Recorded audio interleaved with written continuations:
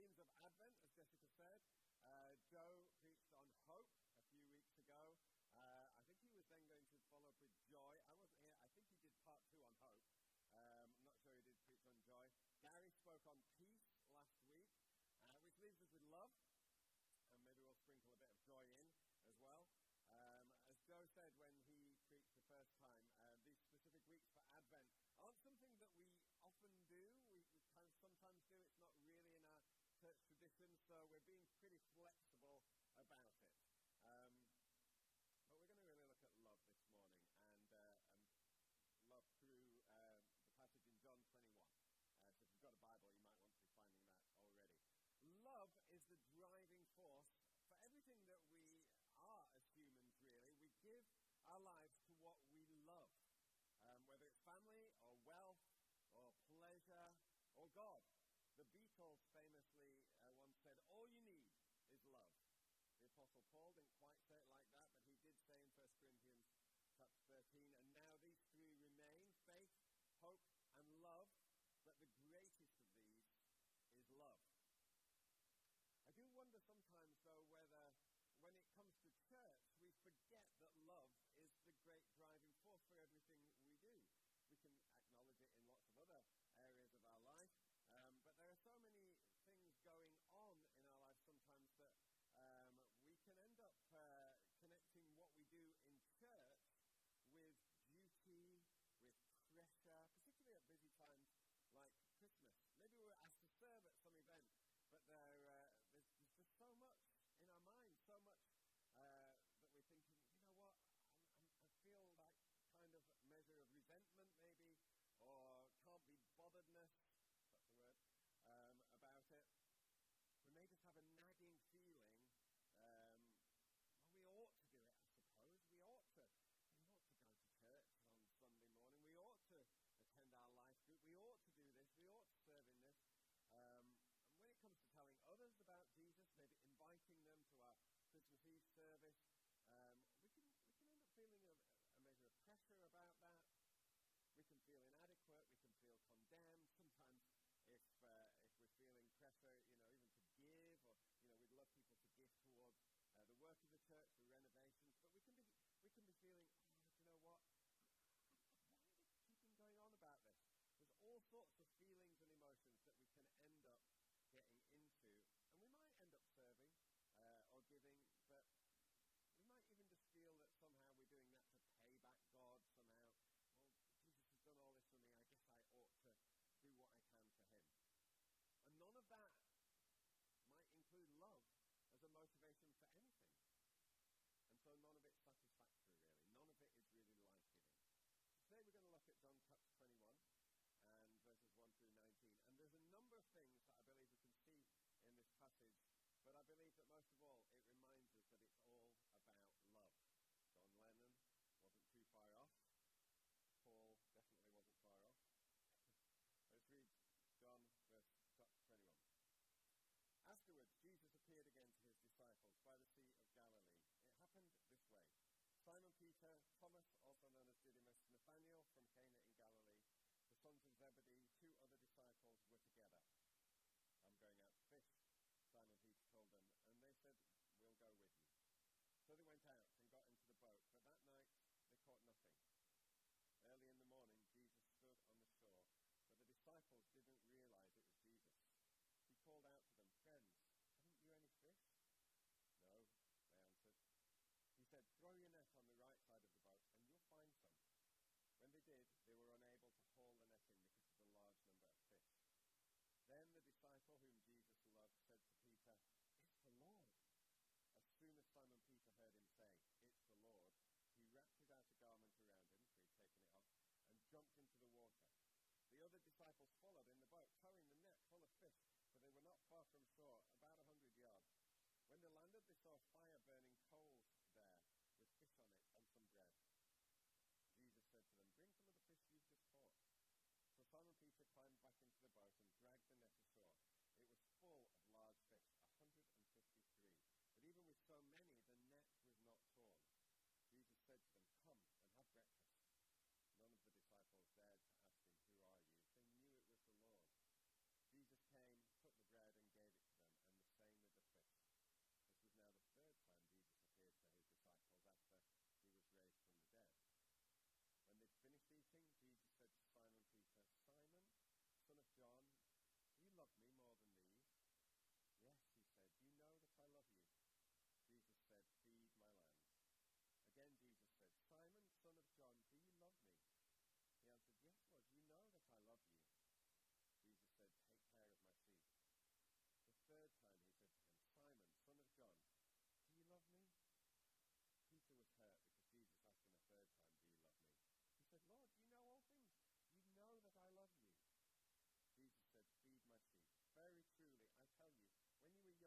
dressed yourself and went where you wanted.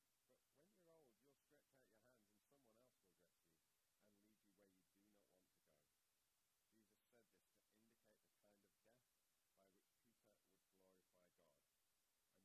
you do not want to go. Jesus said this to indicate the kind of death by which Peter would glorify God. And then he said to him, follow me. I often wonder what was going on in the disciples' mind at the start of this passage. I mean, it had been a crazy few weeks. The setting for this passage is just after the resurrection of Jesus. Just a few weeks earlier, they'd come into Jerusalem with Jesus. The crowds were cheering them, and they probably felt this was the time that Jesus was really going to establish his kingdom, really going to see victory that they'd been hoping for. They hadn't got quite right in their heads what it was all about, but they were very excited, very enthusiastic about that. And then so many things happened in that week, leading to Jesus' arrest and crucifixion. And then Jesus was raised from the dead, and he appeared to them. He appeared to the disciples. He appeared to various others. But now, at this point, things have quietened down. Everyone's gone home from the festival that everyone had gathered for. The disciples have had time to think and reflect about everything that's happened over the last few weeks, and probably also to think about themselves. You'd have thought they would have been overjoyed. Jesus has been raised from the dead. It's the ultimate victory. Such an incredible miracle. You would think they would be going around telling everyone that they could about that. But that's not what seems to be happening here. This passage doesn't tell us explicitly, so we have to make some educated assumptions. But what's clear is that there were things going on in the disciples which still needed dealing with if they were to come into all that Jesus had for them. I would imagine, as they reflected, there would have been quite a lot of guilt and shame from how they'd behaved themselves. Before Jesus' arrest in the Garden of Gethsemane, he'd gone and he'd asked them to pray with him. And certainly three of them he'd taken even further, and he said, will you pray with me? But yet they kept on falling asleep. He'd come back, no, will you pray? They kept on falling asleep. And then when the guards came to arrest Jesus, Peter got his sword out to defend him. He cut off the ear of one of the soldiers, but all he got was a rebuke from Jesus. No, that's not how it's to be. He'd messed up. And then Jesus was arrested, and all the disciples scattered in fear of their own lives. Even Peter was so afraid that he denied knowing Jesus while he's standing around a fire in the courtyard of the high priest. 3 times he denied even knowing Jesus. And then even after the resurrection, when Jesus appeared to the disciples, Thomas wasn't there, and he said, I don't even believe it. I don't even believe that he's been raised from the dead. And Jesus appeared again to Thomas and said, okay, now you've seen and you believe, but blessed are those who haven't seen and still believe. And I guess Thomas might have thought, I'm not really much of a disciple, am I? Jesus had even told them that's what was going to happen. All of these thoughts, all of these reflections would be keeping coming on back to them. How could they be any use to Jesus now? I mean, even though he'd been raised from the dead, he wasn't around with them. He wasn't with them. He kept disappearing off, the odd appearance, but I don't know. Maybe he's got a plan B. They've certainly let him down. Maybe he's finding someone else. They've already shown them. They just didn't have what it takes. So what are they going to do? Well, as you'd expect, Simon Peter takes the lead and he says, I'm going out to fish. I'm going out to fish. And the other disciples decide to go with him. It's the obvious thing to do, really. What else were they supposed to do? That's what they used to do, many of them, before they'd even met Jesus. They were fishermen. That's what they knew how to do. When all else fails, just go back to something that you know. Go back to something that you know you can do. Something you know you're going to be successful in. Something that you know you can get a win.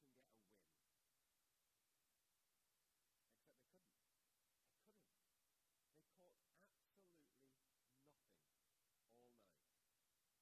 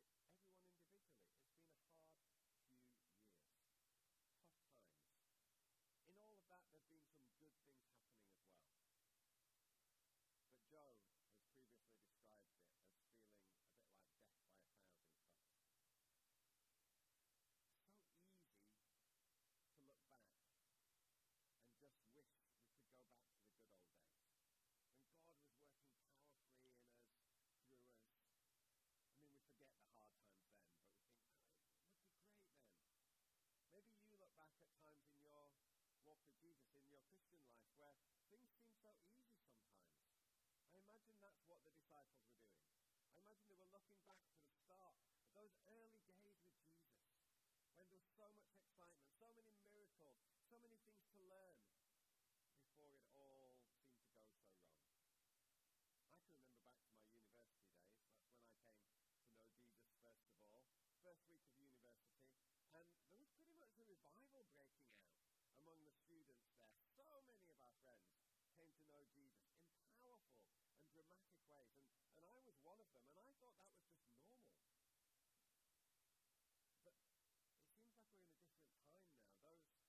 Those days seem a long time ago, and there are really tough challenges sometimes at every step. In 2022, we were regularly praying for salvations at our prayer meeting. We were praying for salvations and to baptize people. And you know what? Even though we were praying, we didn't baptize one person in 2022. Praise God, we did baptize a few people this year. And I don't think it's that we've gone away from Jesus in any of this. Sometimes it's just that we go through tough times. Sometimes that's just what God takes us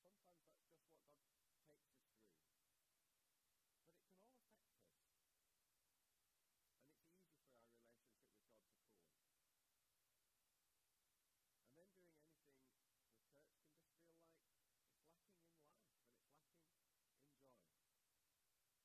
can all affect us. And it's easy for our relationship with God to cool. And then doing anything with church can just feel like it's lacking in life and it's lacking in joy. Maybe that's where you're at. Maybe you've lost that zeal and passion that you once had.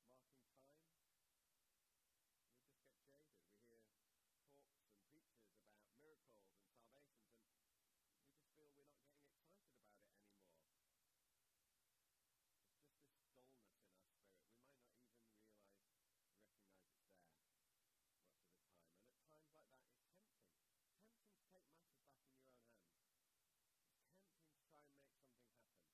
Tempting to take matters back in your own hands. It's tempting to try and make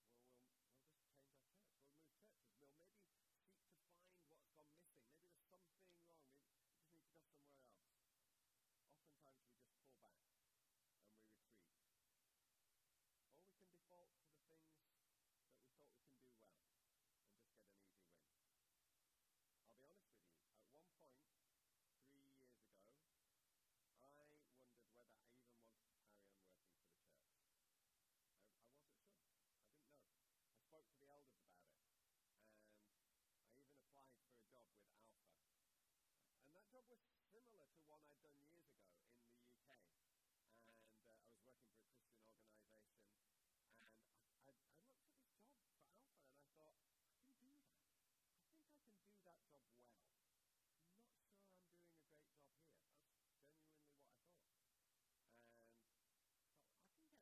I could still be a part of the church here. I could still be an elder here, maybe.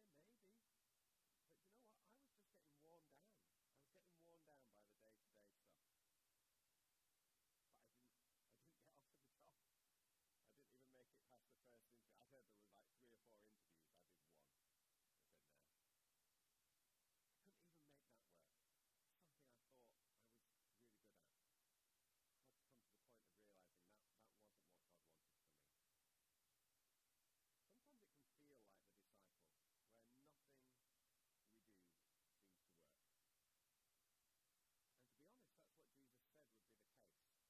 God wanted for me. Sometimes it can feel like the disciples, where nothing we do seems to work. And to be honest, that's what Jesus said would be the case. He said that would be the case when we try to do things in our own strength. In John chapter 15 and verse 5, he said, I am the vine, you are the branches. If you remain in me, and I in you, you will bear much fruit. But apart from me, you can do nothing. That's what Peter and the disciples found when they tried to do things in their own strength, apart from Jesus. They could do nothing. They couldn't even do the thing which came so naturally to them before. They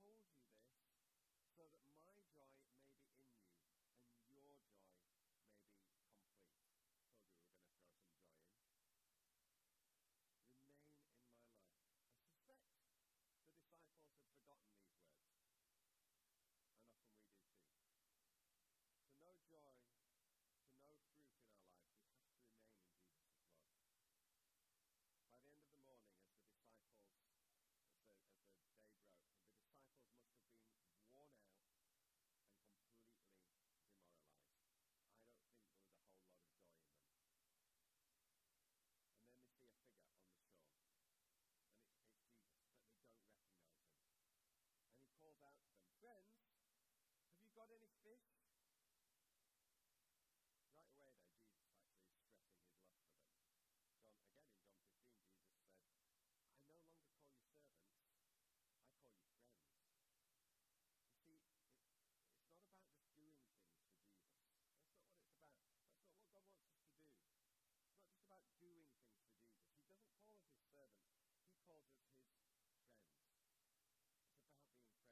things for Jesus. He doesn't call us his servants. He calls us his friends. It's about being friends with Jesus. No, they answer. And then he gives them some advice.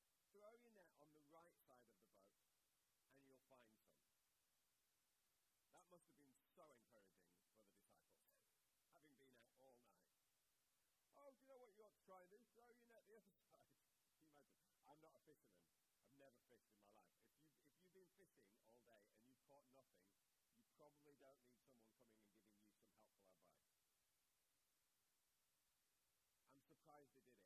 Because they didn't recognize it was Jesus. I wonder whether they did it just because he called them friends. I wonder whether that's why.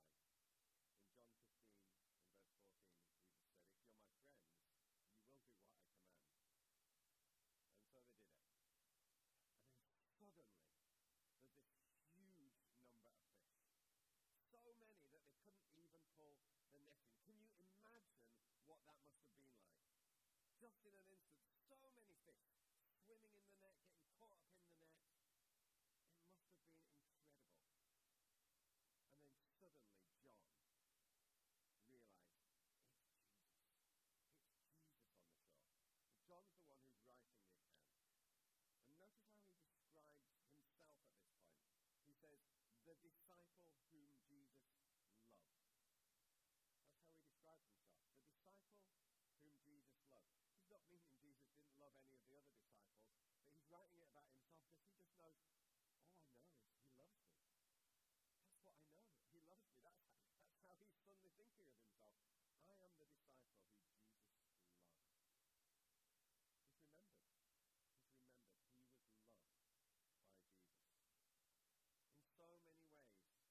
so many ways, Jesus was taking them back. He was taking them back to the start, back to basics, back to when he first called them. We can read about it in Luke chapter 5. It's almost an identical passage. The disciples are out fishing and they don't catch anything, and Jesus comes along the shore. He asks them to throw the net in over the other side, and there's a miraculous catch of fish again. And after that is when he calls them. He says, follow me. I'll make you fishers of men.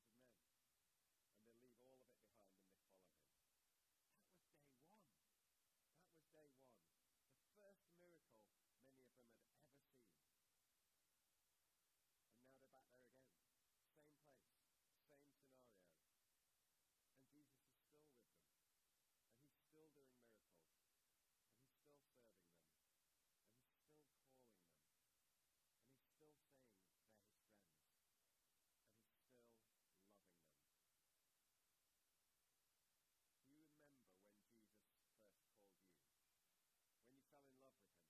When everything was so new and joyful, and you couldn't think of anything else that you wanted to do apart from follow him and be with him and get to know him more. Those early days, I remember that well. That's what Jesus wants to take us back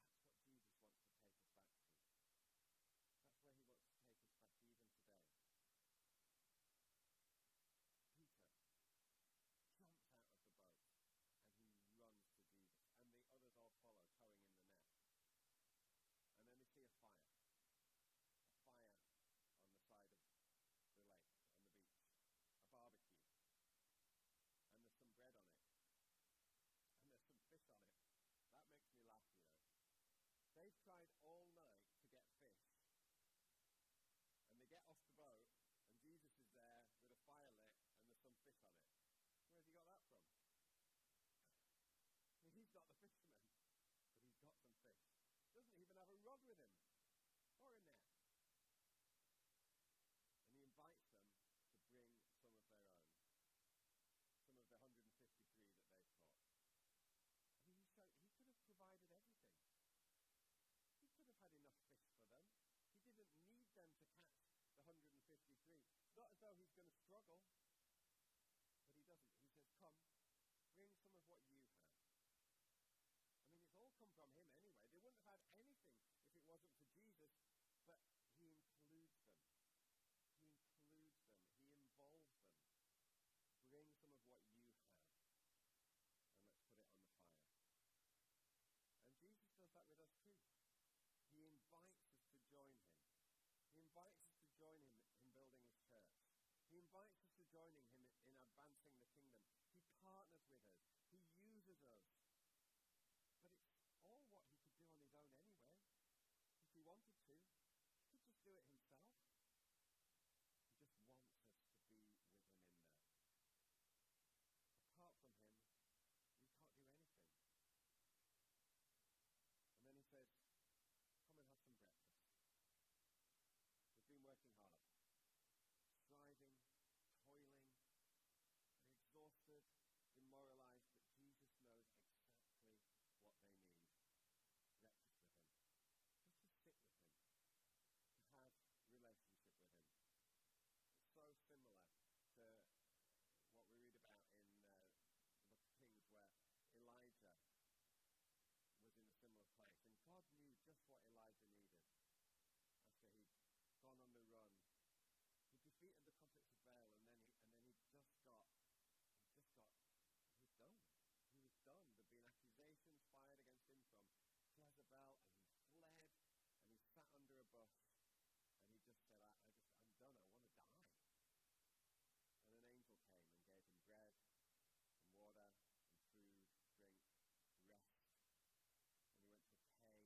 he didn't come in a fire, and he didn't come in the wind and power of an earthquake. He came to him in a whisper. And he restored him. And in a similar way, Jesus comes to his disciples here. And you know what? There's no judgment from Jesus. There's no anger. There's no reproach for what they've done. There's no condemnation for where they've got themselves to. It's just love. It's just love. An invitation to come and have breakfast with him. Come and eat with him. A setting of grace, relationship, and love. And now, very gently and lovingly, Jesus begins the process of healing and restoring Peter, because he knows just how much Peter needs it. He doesn't shy away from it. He doesn't just brush it under the carpet. Now, Peter's guilt and shame and his embarrassment and his failure, they all need dealing with. And that's what Jesus did with us too. He doesn't just leave us in those things. He comes to us gently and lovingly, and he restores us. Maybe you've done things that you're ashamed of, like Peter has. Maybe you just feel you've blown it. Maybe you've struggled with heartache and disappointment, and you're still here. You're here today, but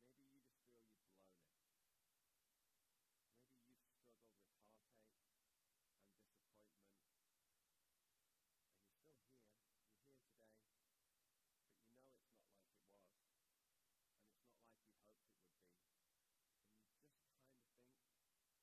not like you hoped it would be, and you just kind of think, this is what I've got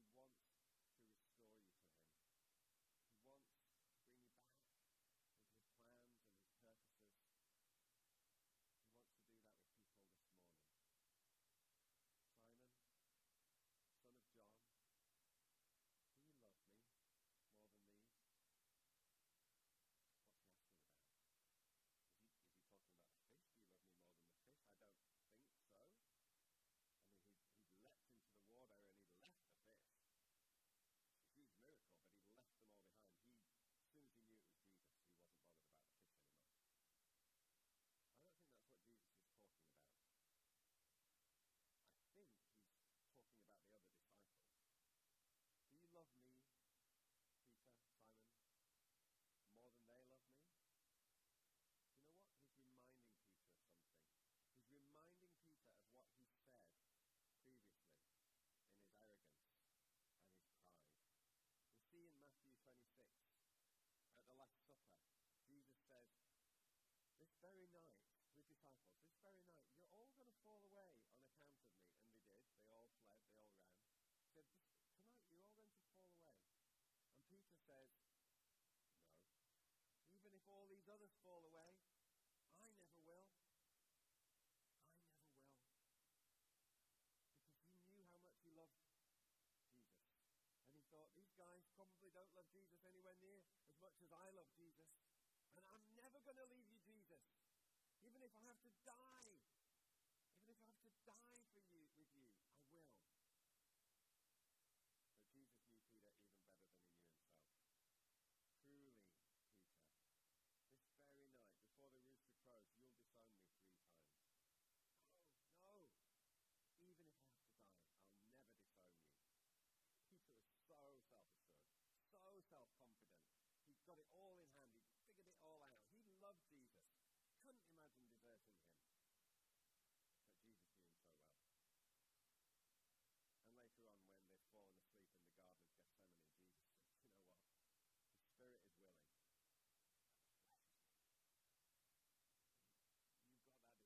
The spirit's willing. But look at you. Fallen asleep. Flesh is weak. We can't even trust ourselves.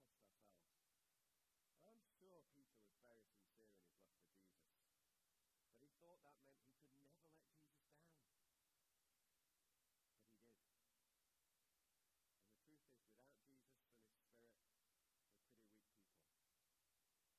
So Jesus is saying to Peter here, Simon, Peter, you said you loved me more than any of these. And this is what you were going to do to prove it. So what do you think now? After all this has happened, do you love me more than these? And this time Peter doesn't protest and say, oh yeah, I'm better than all of them. I'm with you 110%. He doesn't say his love for Jesus is greater than anyone else's. Now it's just simple. It's just about love.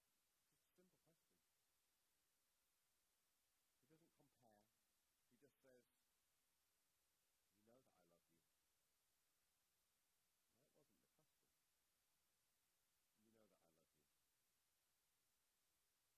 That wasn't the question. You know that I love you. Peter's love for Jesus has never wavered. He's just gone from thinking, I can do it all, I'm the man. He's gone from that to thinking, I'm useless.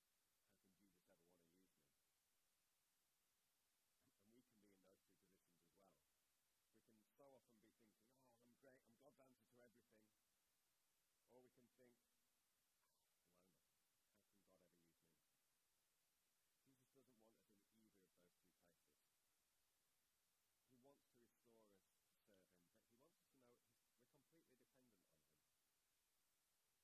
He says to Peter, feed my lambs. 3 times Jesus asks the same question, to the point where Peter's hurt the 3rd time, and he says, Lord, you know all things. You know that I love you.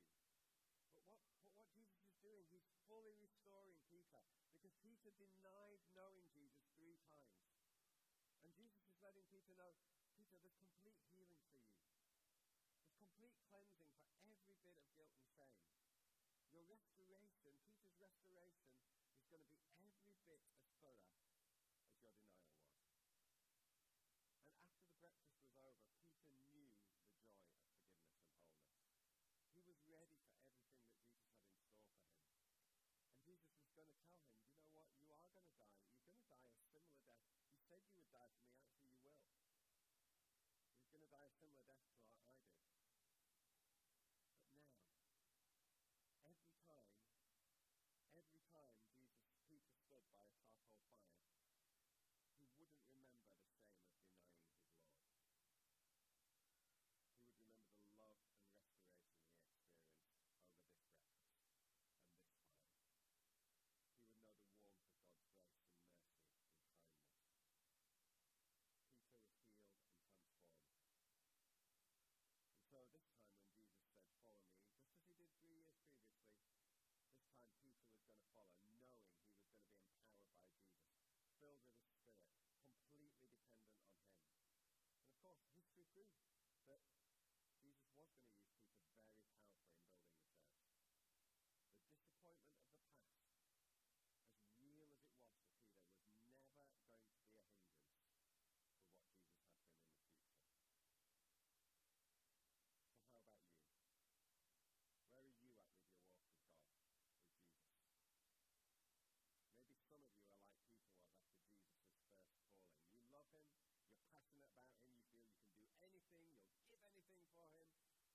look at others and you just think, what sort of Christians do they think they are? They have no idea.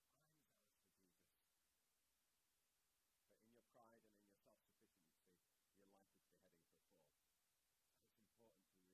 be heading for a fall. And it's important to realize that and realize without Jesus you can do nothing. But for others here, and I suspect this will be more people, that initial fervour, that initial passion has died. And over the years, you've just got worn down by disappointment and maybe your own failure. Death by 1,000 cuts. This morning, Jesus is addressing those things that keep you in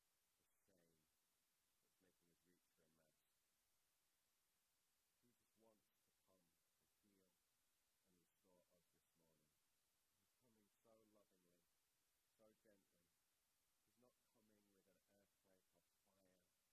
in that place.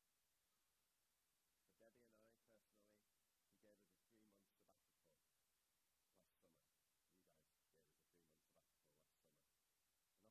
idols that are distracting us. The fears that are keeping us distant. The guilt that's making us hide. The shame that's making us reach for a mask. Jesus wants to come and heal and restore us this morning. He's coming so lovingly, so gently. He's not coming with an earthquake or fire or the wind of His judgment. He's coming in a whisper. He's coming to give us some food and rest. For Debbie and I, personally, He gave us a 3-month sabbatical last summer. You guys gave us a 3-month sabbatical last summer. An opportunity to rest and recover and spend time with Him. And we really appreciated it. He's giving Joe the same thing, Joe and Angela, the same thing beginning this week. And you know what? I think he needs it. Joe pours his life out for the church here. He has done for years. For everyone here. To try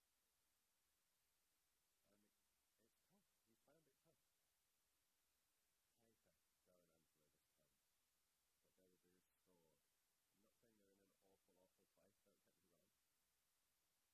And it's tough.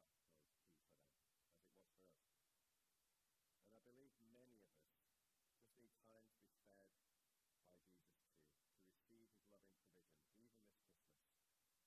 Jesus' love was ultimately demonstrated for us all on the cross and in His resurrection. And Jesus wants to come today to bring restoration, forgiveness, removal of shame, and wholeness. And then He'll have things for you to do.